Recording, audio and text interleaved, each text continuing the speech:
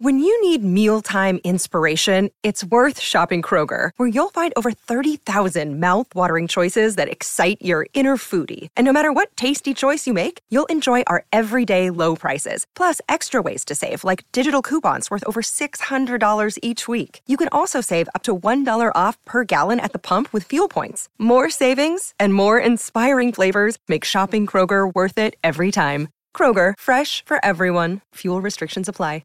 Another day is here, and you're ready for it. What to wear? Check. Breakfast, lunch, and dinner? Check. Planning for what's next and how to save for it? That's where Bank of America can help. For your financial to-dos, Bank of America has experts ready to help get you closer to your goals. Get started at one of our local financial centers or 24/7 in our mobile banking app. Find a location near you at bankofamerica.com/talktous. What would you like the power to do? Mobile banking requires downloading the app and is only available for select devices. Message and data rates may apply. Bank of America N.A., member FDIC. I'm Alex Rodriguez. And I'm Jason Kelly. From Bloomberg, this is The Deal. Each week, you'll hear us in conversation with business icons. This show will explore deal-making across sports, media, and entertainment. That is a harsh lesson in business. Sports is not as simple as bringing a bunch of big names together. I didn't want to do another stomp you out speech. It opened up so many more doors. The show is called The Deal. Listen to The Deal. Listen to The Deal on Spotify. The only daily Premier League podcast. This is Football Social Daily.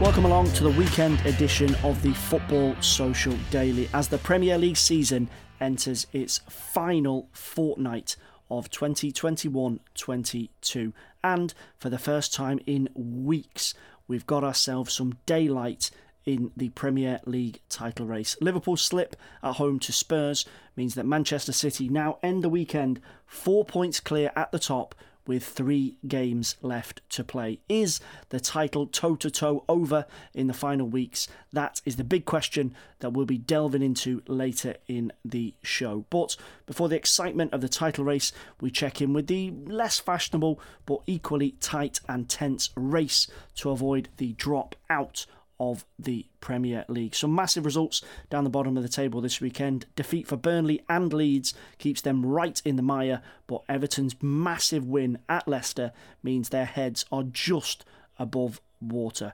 Plus, alongside all that, we'll have the race for the Champions League and the Europa League all on the agenda. So, plenty to get through tonight. My name's Fergal Brennan, and alongside me on Sunday duty, we have the Stretford Paddock's Jay Motti. Jay, how are we doing? Do we have to talk about football? Can we not talk about something else? We do have to talk about football. We're not going to put you through the ringer too much about Manchester United. It's going to come up at some stage, but we do have to talk about the football in the wider sense, I'm afraid. Fair enough. All right, I suppose that's reasonable. That is reasonable. I'm apologising in advance, but we'll get to United eventually. Someone who's been a little bit buoyed this weekend, despite the fact that United got battered and they won't be playing in the Champions League next season, is a United fan who's had a fantastic few days. That's freelance football journalist Pete Hall. It's been a big weekend in the Hall household.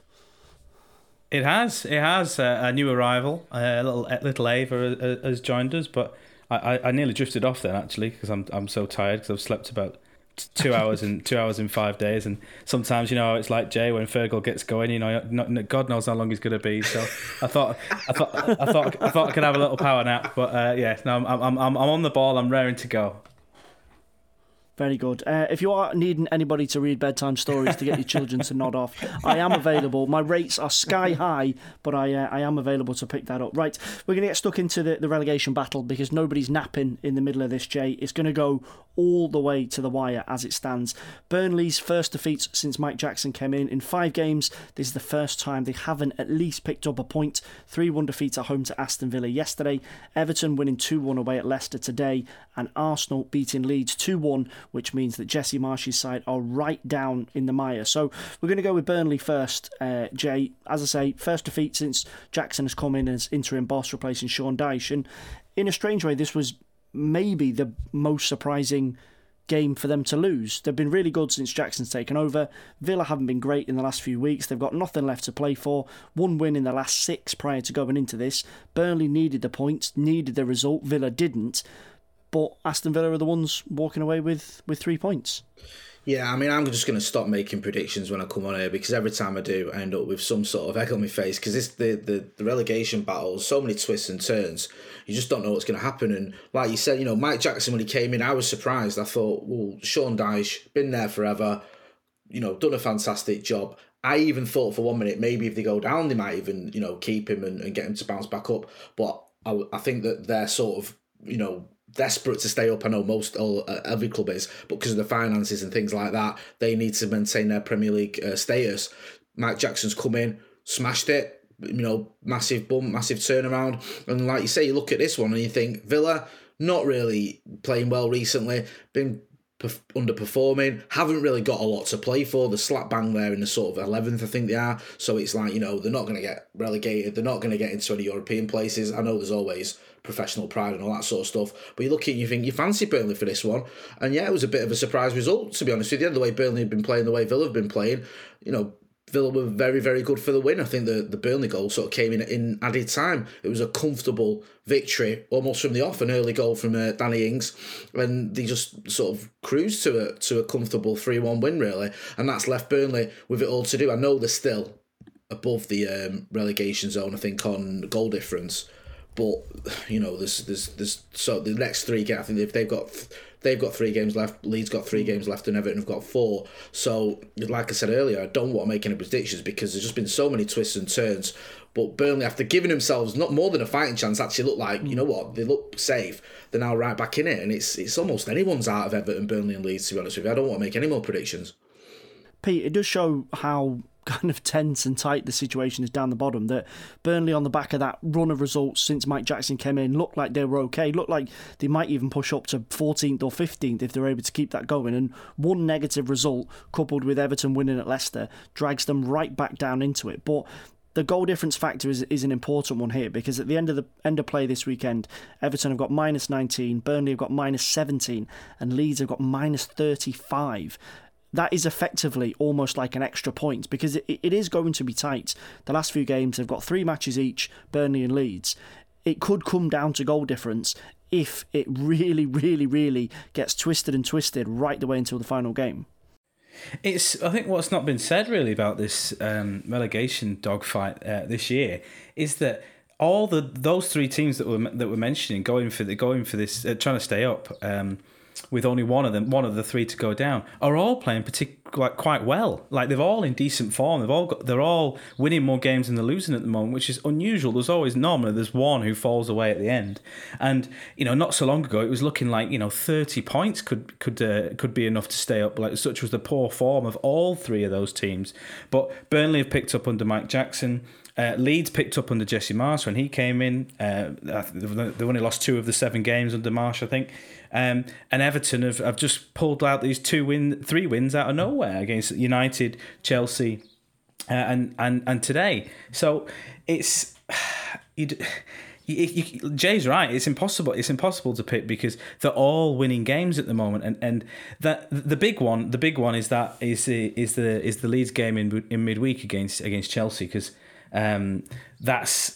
it's normally you'd look at that game and think that's a more difficult game than some of the other games, but we'll get to United in a bit, but you want to be playing teams like United and Chelsea who are in free fall at the moment, because you've got a good chance of getting a result. United have lost to Everton, Chelsea have lost to Everton, Watford, the only team that they've beaten pretty much this season, United. Is that you want to be playing these teams at the moment, because normally you'd think that's not a result you can get, but it makes it even more exciting because it's so unpredictable. And you're right to point out this Villa game, because you looked at Burnley's fixtures, what they've got left, and you look at where Villa are, and they've sort of been meandering. They've very much got the cooler packed, ready for the beach, and this was the one they had to win on the back of 3 wins in a row.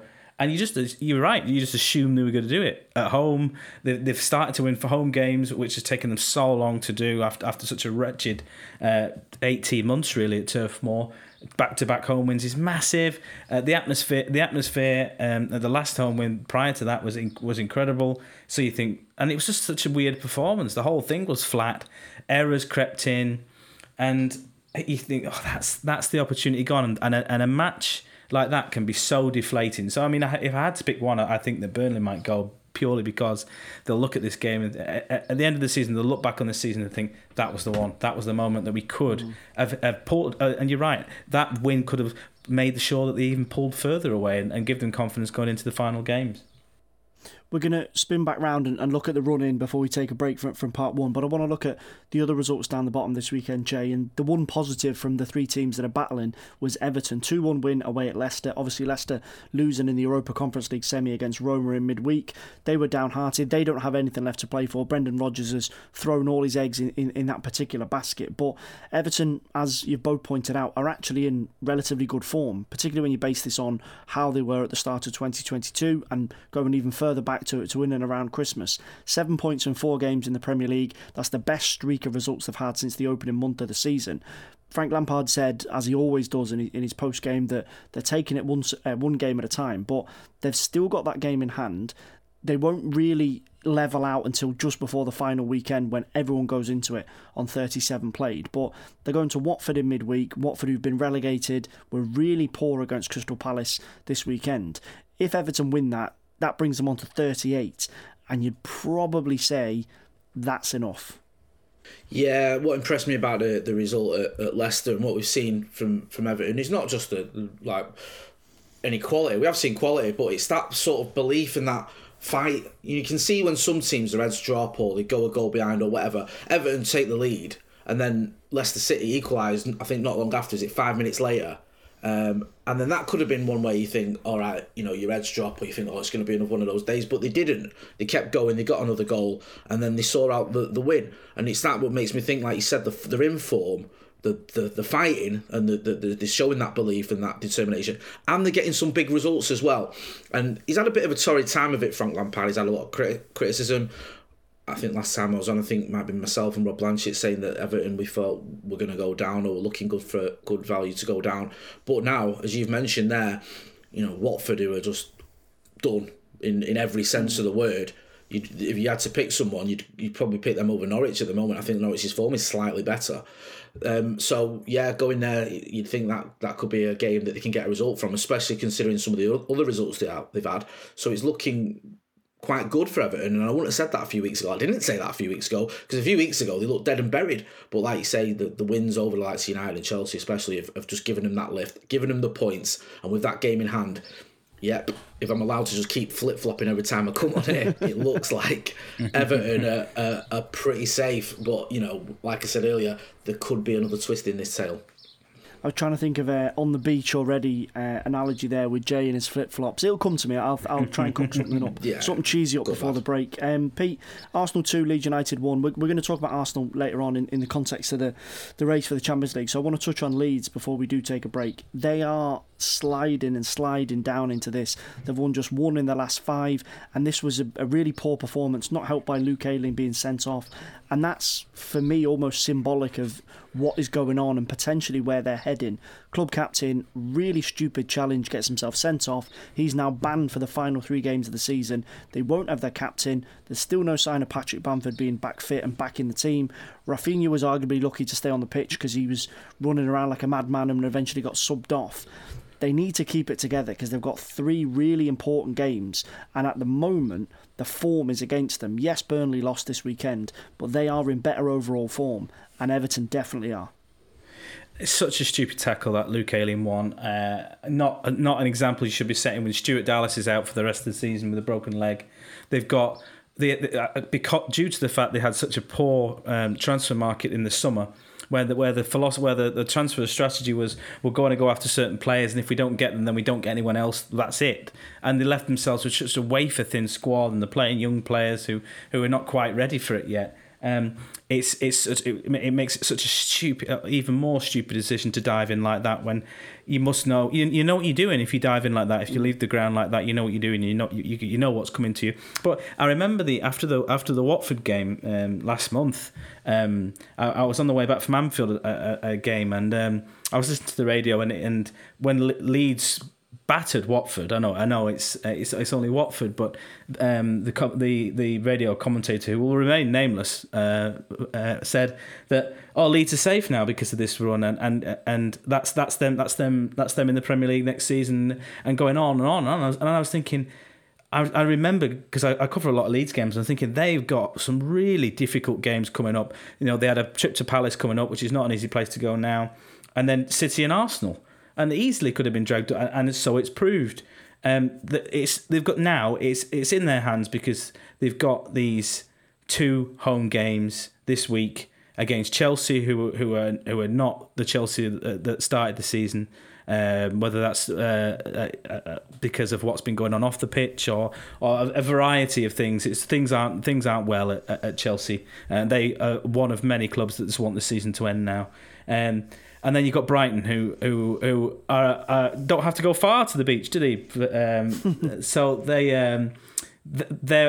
they've already broken their Premier League points record for the season after battering the Sunday League football team Manchester United on Saturday. So it's another perfect team to be playing at this stage of the season, but you've got to get the results. Ellen Road is one of those stadiums, a bit like St James's Park, where when things are going well, the atmosphere is electric, and they do properly get behind you, but it can turn toxic sometimes, depending on what goes on and things like that. So it's a huge 4 days for them. It's a huge 4 days of them with that Chelsea game, and then Brighton to come.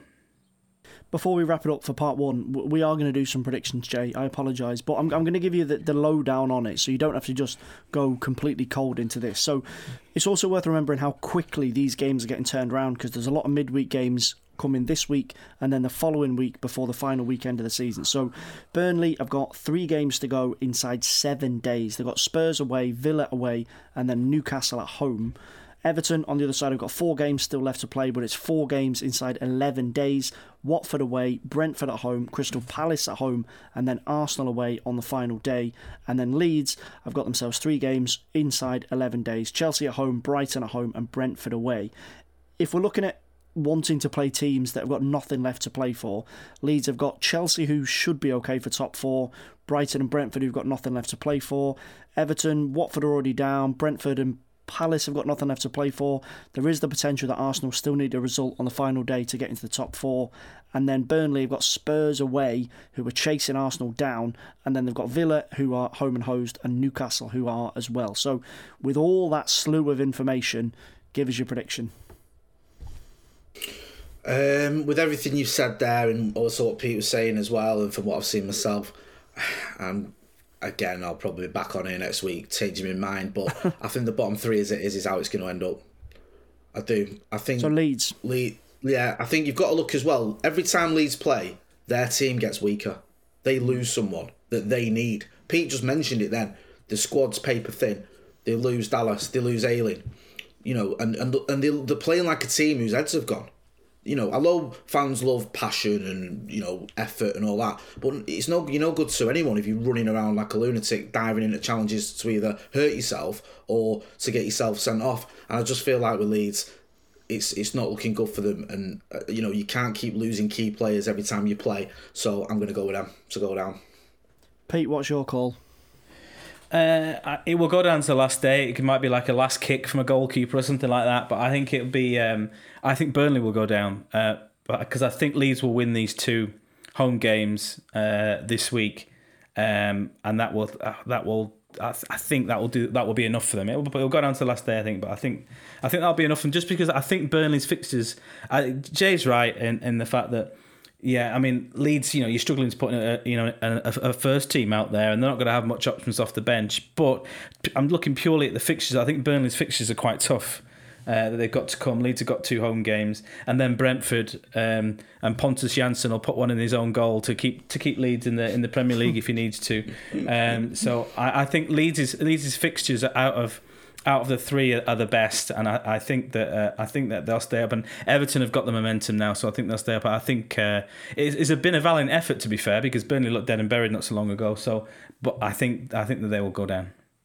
I'm going to agree with Jay. I said before this weekend I thought Burnley would get a win and then that would be them. Not okay, but kind of okay. And I still think it's Leeds. I just think that they're falling apart at the wrong time. And looking at the home form, yes, Elland Road is a hard place to go, X, Y and Z, but they've only won twice at home in the Premier League in 2022. And I think provided Burnley don't get battered by Spurs in the next game, I think there'll be enough. Villa away and Newcastle at home on the last day. I think it will go to the final day, and I think it could even be goal difference. But I think Burnley will squeeze it, and I think Everton have got the form to dig themselves out of it. But it is going to go all the way, probably, until the final game of the season. We're going to take a break here on the Football Social Daily. After the break, we're moving away from the relegation scrap and taking a look at Europe. Manchester United will not be playing Champions League football next season.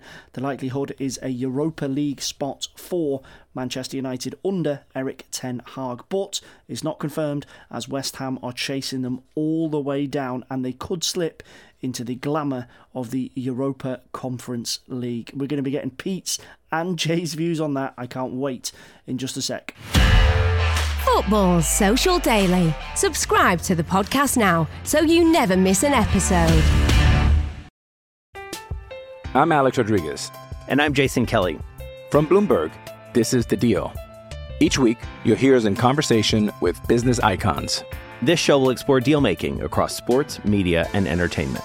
That is a harsh lesson in business. Sports is not as simple as bringing a bunch of big names together. I didn't want to do another stomp you out speech. It opened up so many more doors. The show is called The Deal. Listen to The Deal. Listen to The Deal on Spotify. Okay, round two. Name something that's not boring. A laundry? Ooh, a book club. Computer solitaire, huh? Ah, oh, sorry, we were looking for Chumba Casino. That's right, ChumbaCasino.com has over 100 casino-style games. Join today and play for free for your chance to redeem some serious prizes. ChumbaCasino.com. No purchase necessary. Void where prohibited by law. 18+. Terms and conditions apply. See website for details. Football Social Daily. Find more great sport at sport-social.co.uk.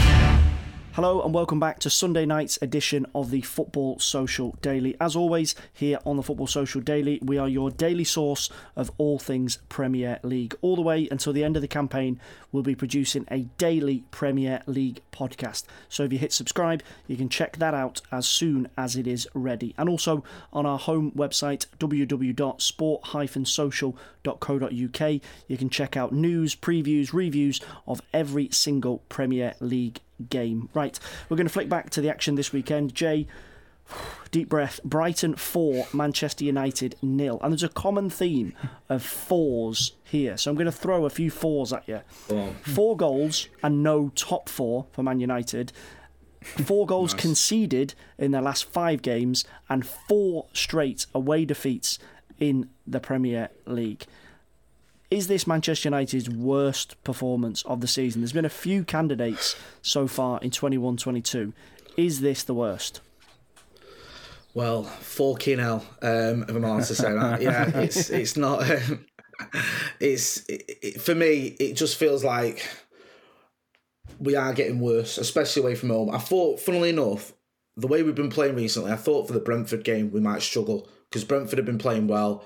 I didn't know if we'd turn up because we haven't been turning up, and I thought we might struggle to that. We get a win, he sticks with the same team, we go away to Brighton, and it is, arguably the one of these. I mean, the trouble when you say like worst performances now, there's been so many. We were talking about how terrible Watford are before. Watford beat United, by 4-1, I think, earlier on in the season, and drew at Old Trafford, which was another terrible result for United. So it's difficult to pick because there's been so many bad performances, but this is up there with them. I think Brighton have only scored 16 goals, I think, at the Amex this season in the Premier League. A quarter of the goals came in that game that they've scored. I mean, that's just unreal. And the sad thing is, Ralph Rangnick looks like he hasn't got a clue on how to fix any of this, how to do anything about it. We saw it, I think he took Matic off, you saw Maguire coming on, you saw Cavani coming on, and it didn't really make any difference. We went from, losing 1-0 to 4-0. And I keep saying this, I want this season to end. I can't wait for it to end. I know it's probably going to get worse when we look at who the teams that are fighting for the major honours are. It could be a lot worse. But in terms of the Europa Conference and the Europa League, I mean,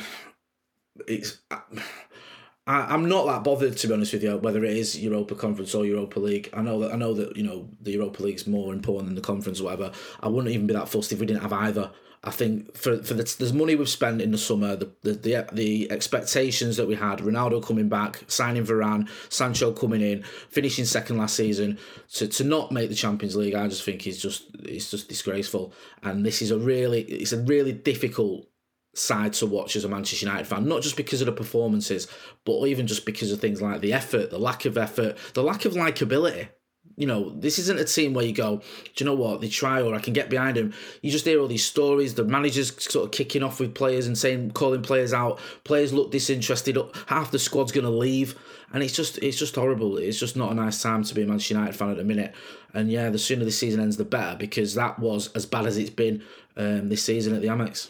I just want to look at the picture and your take on this, Pete, for Manchester United, because the kind of strangeness of the fixture calendar means that they're the only team to have played 37 games. So there's going to be a lot of waiting around for Manchester United over the next week as they see all the teams move and potentially push their own case for European qualification. And United end the weekend 6th in the Premier League table, but they're 17th in the Premier League form table based on the last 5 games. And I think that's telling of where they are, just 4 points from the last 5 games. So as it stands, you would probably say they've got enough to get into the Europa. So where do you stand on this? If they slip down into the Europa Conference League and West Ham overtake them, that would just surely be the absolute nail in the coffin of this season for Manchester United. I can't see Cristiano Ronaldo playing in the Europa Conference League next season. And if West Ham get enough points together in their last 2 games, they could do it. I said this in a piece last week. There's a lot of talk about whether United should keep Ronaldo for next season and how they're going to keep him and where he's going to fit in. I can't get my head around why he would want to stay. Like, he can still do it. He's shown this season playing alongside a bang average side, which United have become this season. He can still do it. So why hang around next season? Because it's not going to get better quickly. He came back to United, his grand homecoming. It was a nice idea. And in the summer, I mean, Jay will back me up here, and you looked at United's summer business, keeping hold of Edinson Cavani, signing Rafael Varane and Cristiano Ronaldo, adding to the talent, and Jadon Sancho, adding to the talent that we already had. And you're thinking, that is a really good team. And you're thinking, finally we can challenge. Finally United can challenge again. And it's gone from one disaster to the next since. But it's not going to get better next season. He's only got 1 more year in him at United. Really, why stick around? Like, it's not gone well. He's not. Who knows who he's going to be playing alongside? Who knows where he's going to fit into the system? If he's going to fit into the system, go and have a nice final couple of years into Miami or something like that. Or I don't understand. Or try a new league that he's not done before. Or go back to Sporting Lisbon. I don't understand if I'm Cristiano Ronaldo, why you would want to stick around and.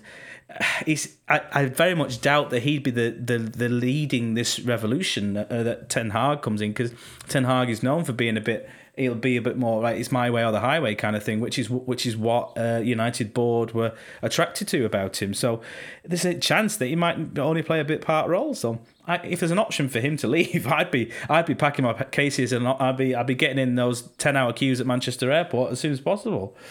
I don't understand why you want to stay, because it's from top to bottom, the club is an absolute mess, and what makes it so bad, and what Jay alluded to it, is that how imperious the club's 2 biggest rivals are. Like, Liverpool and City are 2 of the best teams ever to play in the Premier League, and United are at this stage where they're at now, and it makes things a hell of a lot worse. And it's certainly the worst United season in my lifetime. And I was asking my mum about this the other day, who's had a season ticket since she was 5 going to United, and I won't say how old she is now because she does listen. And she said it was, I was like, well, it can't have been worse. It must have been worse when we were in Division 2 in the 70s. She was like, absolutely not. This is the worst in her lifetime that United have been because of just the lack of effort, the lack of intensity, the lack of hunger. I'm sounding like Roy Keane when he goes on about sort of hungry players, but it's true. Like that, there is not a team that I would be confident of United beating in the Premier League. Any of them.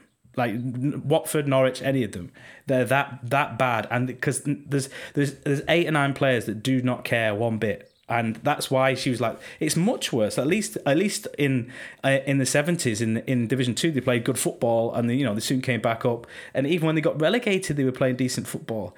It's poor to watch. It's schoolboy defending that from a defence that cost more in total than Man City's.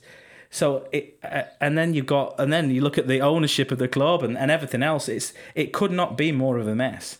And then you've got Liverpool potentially winning the quadruple. I don't think it could ever get worse than that, could it, for United fans? No, don't speak too soon, Pete.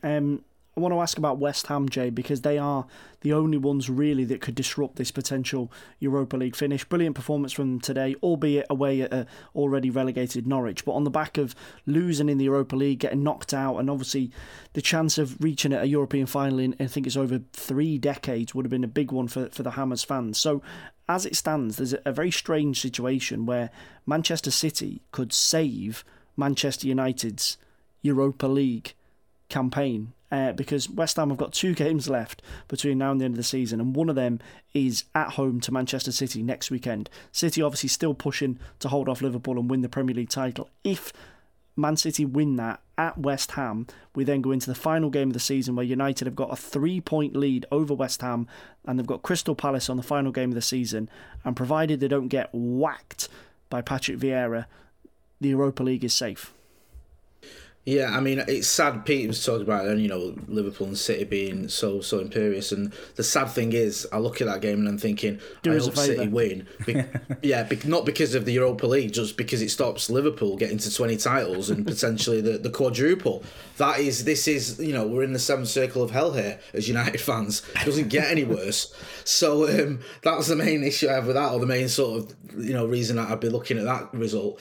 In terms of West Ham, though, I've got to give them credit because I looked at it and I thought, sometimes, when a team's already down, they can produce a performance, they can, they want to put on something for the fans, or even the shackles of worrying about relegation are off. West Ham, it was pretty soul-destroying for them to lose that semi-final the way they did. We saw a few sort of, Declan Rice kicking off, David Moyes kicking off a little bit, or, he said it was an accident or whatever with the ball boy. That was bizarre, very David Moyes-esque episode. And you think they might just end up struggling, but they didn't. They just absolutely bossed the game, dominated it from early doors right through, and were very, very good value for a big win as well. So, yeah, I mean, I don't want to sound dismissive of the Europa League because I'm sure Pete will tell you that the last time we won it in Stockholm, it was fantastic.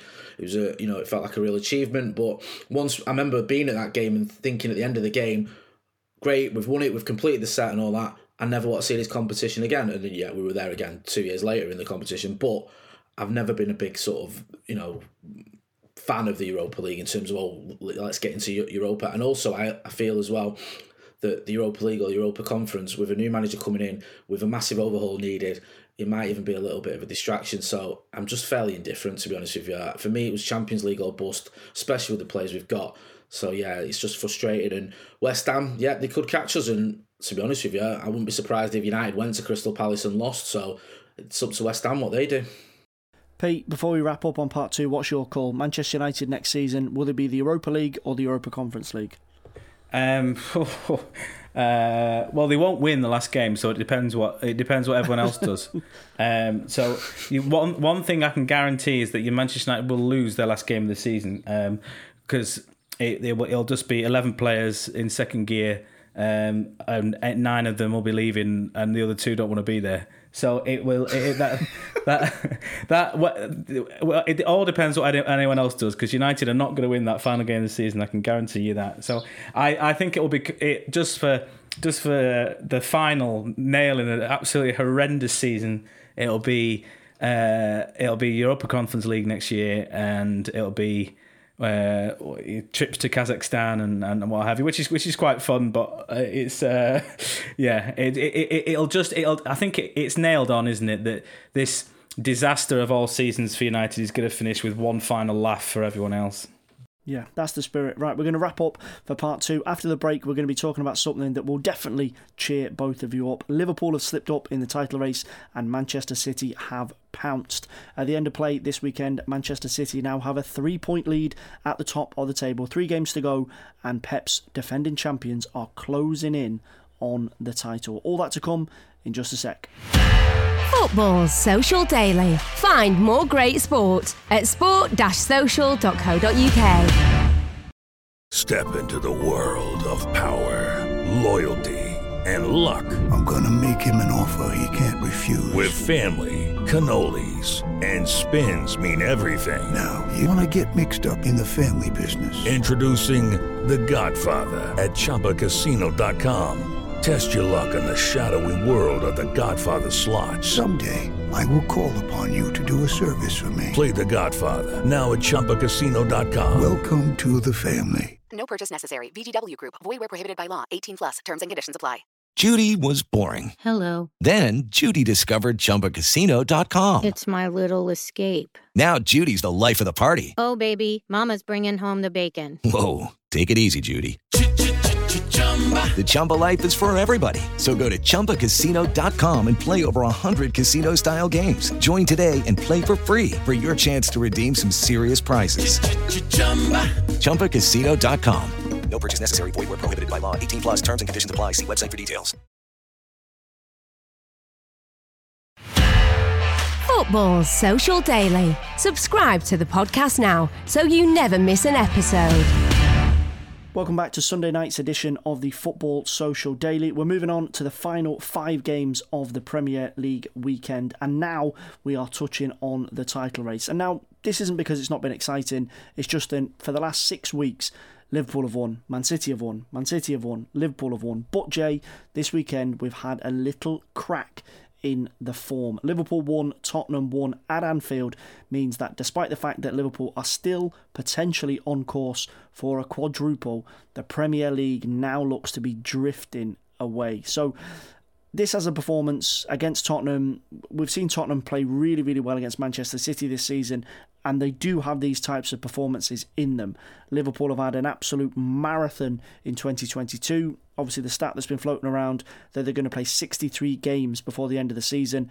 Villarreal was difficult in midweek. It took a lot out of them. Is that where a lot of this comes from? If they were coming back to Anfield and playing a Southampton or a Watford or whatever, Villarreal wouldn't have been an issue. Those tired legs would have been enough. But against the Tottenham team that can produce this type of a performance, Liverpool might now have blown any chance of winning the title. Yeah, I mean, I actually thought Liverpool would win, but it's not a massive surprise they didn't, because you look at Conte, you look at Spurs, you look at some of the results they've had this season. I think they've done the double over City, which, I think the only team that have done that, and one of those results came under Nuno, of course. So, yeah, they are a team are capable of it, and they played to the strengths. And I know Jurgen Klopp was sort of kicking off about it, wasn't he? That they, only had sort of 35% possession, Spurs, and it was more of a counter-attack. But I've not got any issue with that. I mean, you look at the Liverpool squad and the players they've got at their disposal, and look at Spurs. I know Spurs have got Kane and Son, but the Liverpool squad is far stronger than the Spurs one, and cost a lot more as well. I think Van Dijk and Alisson cost the same as the entire Spurs starting 11. So you play to strengths, and that's what Conte did, and they got what is a big result for them, and still gives them a fighting chance in that chase for top 4. So I don't think it's done. I think there could be another twist, but I always felt with City, I know City, we'll get onto them in a minute, but City were like, everyone thought, Newcastle at home, that's a given. I actually thought that one game they might struggle with is the one after the Real Madrid game. So maybe there's a bit of a hangover there because it was so deflating, and they take that into a Newcastle game, and Newcastle have been playing quite well. But I think, for me, I'm cautious to say anything about the title race, to be honest with you, and it's depressing either way. But I just feel that Pep Guardiola, 3 games to go, 3 points ahead, and a bit of goal difference, I wouldn't bet against him. Pete, would you agree? Guardiola in his post-game today said that it was a perfect afternoon, 5-0 win at home to Newcastle. Any chance of a negative reaction to getting knocked out of the Champions League was just blown out of the water. And as Jay said, 3 points clear. They've got a goal difference edge on Liverpool going into the final few games. And it's difficult to see a slip. Wolves away in midweek, West Ham away, as we mentioned before, next weekend. And then on the final day of the season, they're at home to Aston Villa. It's not a run of games where you see anybody dangling a leg, and their season hinges on this. A bit of a spanner in the works, unfortunately. Unfortunately, for those who are desperate not to see Liverpool make it 20 and win the quadruple, is that Guardiola, after the game today, said that Diaz, Walker and John Stones are all out for the final 3 games, which is half of the back 4. So it's... Yeah, I think that it leaves them with a back 4 of Zinchenko, Laporte, Ake, and Cancelo, which is still a very good defence. That's not bad. It's not bad, but it doesn't leave much room for manoeuvre. And I What did you make of that, Pete? He brought on Fernandinho, didn't he? Do you think he might? You think he might? Because I know he's done that before in the past, and he really trusts him, doesn't he? But it depends who he's up against. If he's up against anyone with a bit of pace, as he got shown up in the Champions League, then he can get caught out. He can't play at fullback. He did bring him on at fullback against Real Madrid, and that didn't work. And I actually don't think their fixtures are all that easy. I don't think they're a given. Wolves had absolutely nothing to play for at Chelsea and were 2-0 down and came back to draw 2-2 and were throwing people forward at the end. So there's obviously still some desire for them to finish the season strongly.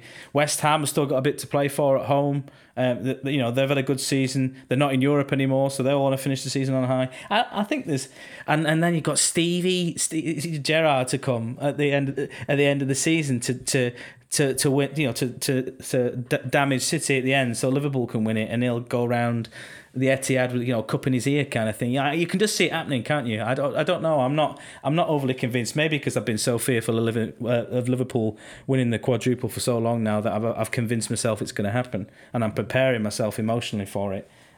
So I look at those fixtures and I really don't think they're that easy. And if there are injuries at the back. Because City's, what we forget that for all City's good football, the amazing football they play, and the forward players that they've got, they're built on a rock solid foundation. They've had the best defence for the last 2 seasons. They don't concede goals. They don't concede chances. Ederson isn't like renowned for his shot stopping. He keeps so many clean sheets because he has such a brilliant back 4 ahead of him. So I think there's a bit of doubt there. I don't think it's a formality. Liverpool will win their final games. I think if they were going to slip up, it was against Spurs. Spurs are good in these sort of games. Conte loves big games like that, and he often gets big results against teams like that, setting up his teams like he does. So I don't think it's a formality. I think there's still a bit of life in it yet.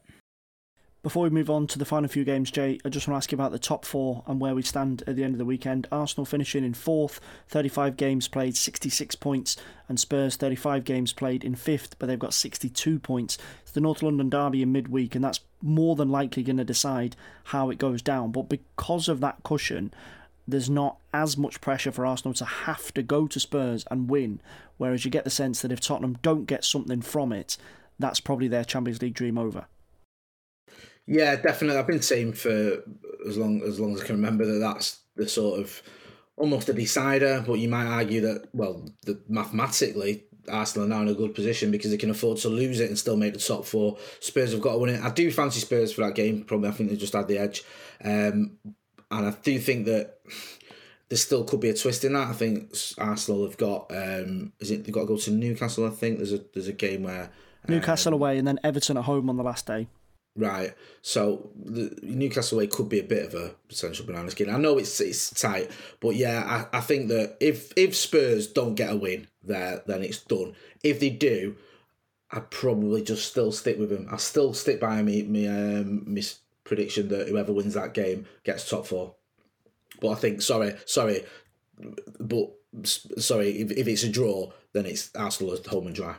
Okay, fair dues. Right, we're going to move on to the final 3 games of the weekend, Pete.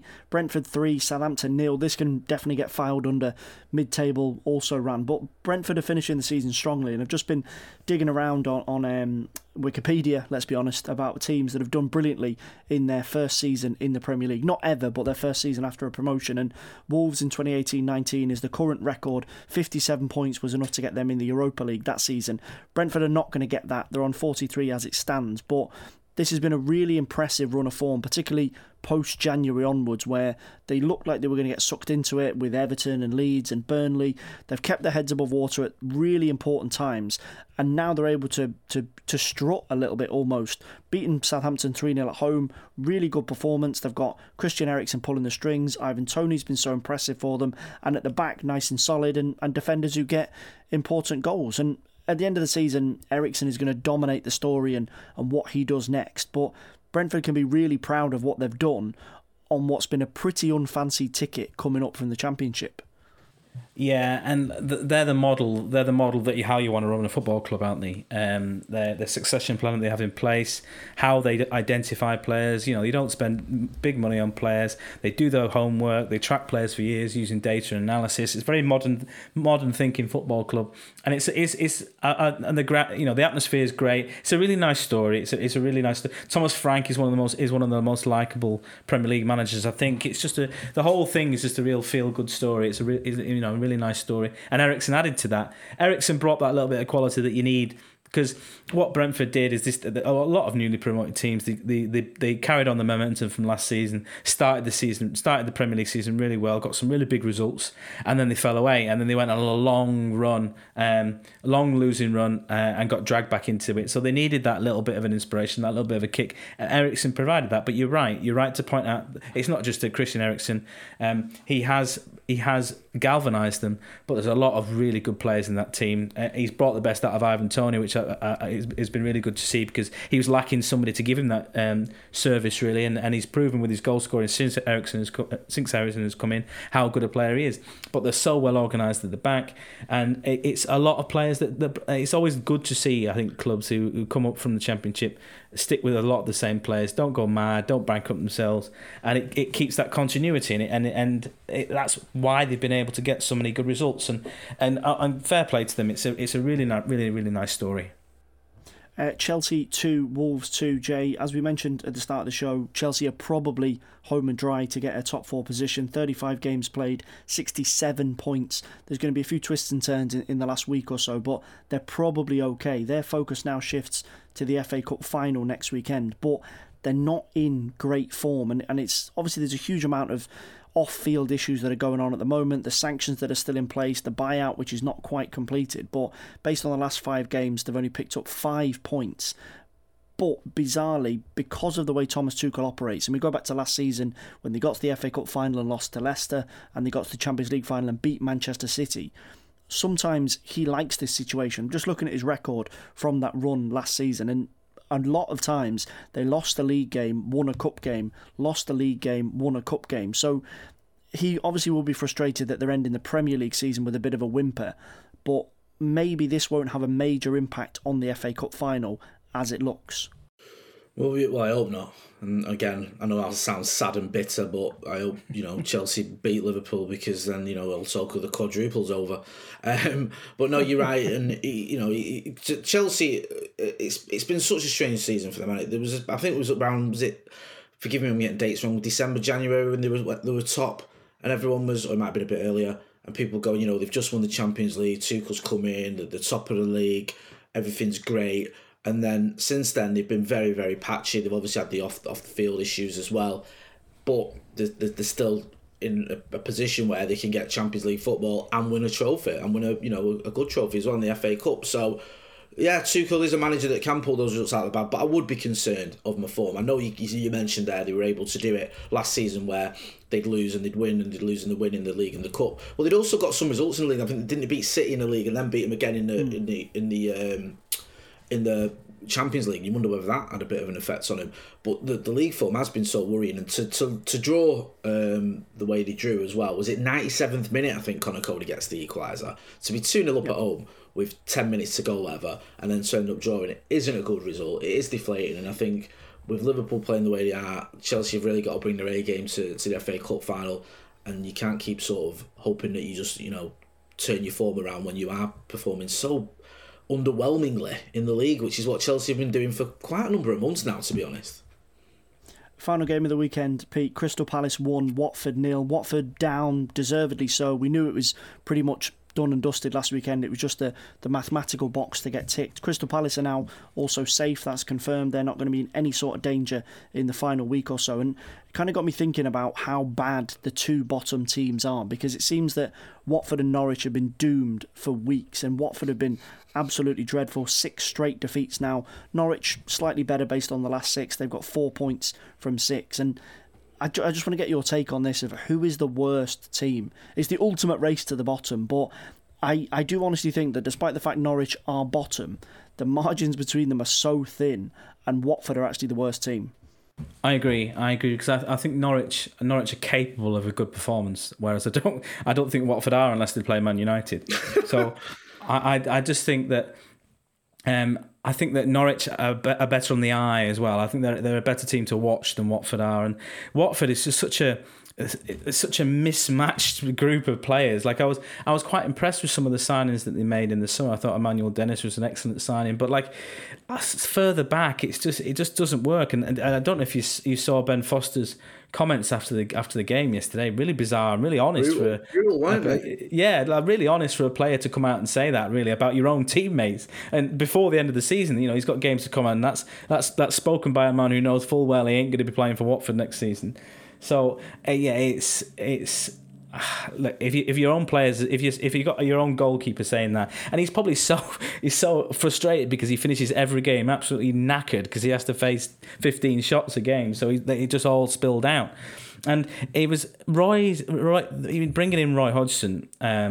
His heart never seemed to be in it, and I don't think he was ever that fussed, and he was always going to come into the end of the season. I think that's such a risky strategy that you get someone in just to keep you up for that 1 year. I know that's the main goal short term, but he's only looking to get himself through to the end of the season. So I don't think it was a good move. And I loved Watford fans losing their minds on social media today about Roy Hodgson. I don't know if you saw, but he didn't go over to acknowledge the Watford fans and was busy waving away at all the Palace fans. He was getting a standing ovation as Watford had just been relegated. I thought that was quite poignant, really. And I've covered a few Watford games recently and done Roy's press conferences, and his heart's not in it. I never thought it was from the start, and I thought Watford's strategy of sacking managers every 10-15 games was always going to bite them in this situation, I think. Yeah, I agree. So, confirmed, Watford will be playing Championship football next season. Norwich already down. The relegation picture, just to recap before we end the podcast today, as it stands: Everton, 34 games played, 35 points. Burnley, 35 played and 34 points. And Leeds, who are in the relegation zone at the end of the weekend, 35 games played, 34 points, but they've got a minus 35 goal difference. So we're going to wrap it up for tonight's edition of the Football Social Daily. As always, on a Sunday night, Jay, Pete, thank you for your time. Thank you. That was relatively painless, that, to be honest with you, because I think Pete's like me now. He's just, we just got to accept it, haven't we? And try and, laugh as you'll cry. We've had our fun. United fans we've had our fun. It's someone else's turn. I just wish it wasn't Liverpool's turn. That's all. Exactly. Well said. I think that's very fair. And to be honest, I'm never one to rub it in, and you can comfort each other on that long flight to Kazakhstan next season, and that can be your final way to soothe yourself out of this. Can't wait. Mouth-watering clashes. Indeed. And as Pete said, if you're flying from Manchester, get yourself in the queue now to make sure that you get through passport control. Right, we are going to call it a day for today's edition of the Football Social Daily. As always, hit subscribe up the top. You can get access to a brand new episode as soon as it is ready. The team are back tomorrow, previewing all the midweek Premier League action and then building up to the penultimate weekend of the Premier League season. Thanks for listening, and we'll speak to you very, very soon. Football Social Daily. Subscribe to the podcast now so you never miss an episode. With the Lucky Land Slots, you can get lucky just about anywhere. This is your captain speaking. We've got clear runway and the weather's fine, but we're just going to circle up here a while and get lucky. No, nothing like that. It's just these cash prizes add up quick. So I suggest you sit back, keep your tray table upright, and start getting lucky. Play for free at LuckyLandSlots.com. Are you feeling lucky? No purchase necessary. Void where prohibited by law. 18+ terms and conditions apply. See website for details. Okay, round 2. Name something that's not boring. A laundry? Ooh, a book club. Computer solitaire, huh? Ah, sorry, we were looking for Chumba Casino. That's right, ChumbaCasino.com has over 100 casino-style games. Join today and play for free for your chance to redeem some serious prizes. ChumbaCasino.com. No purchase necessary. Void where prohibited by law. 18+ terms and conditions apply. See website for details.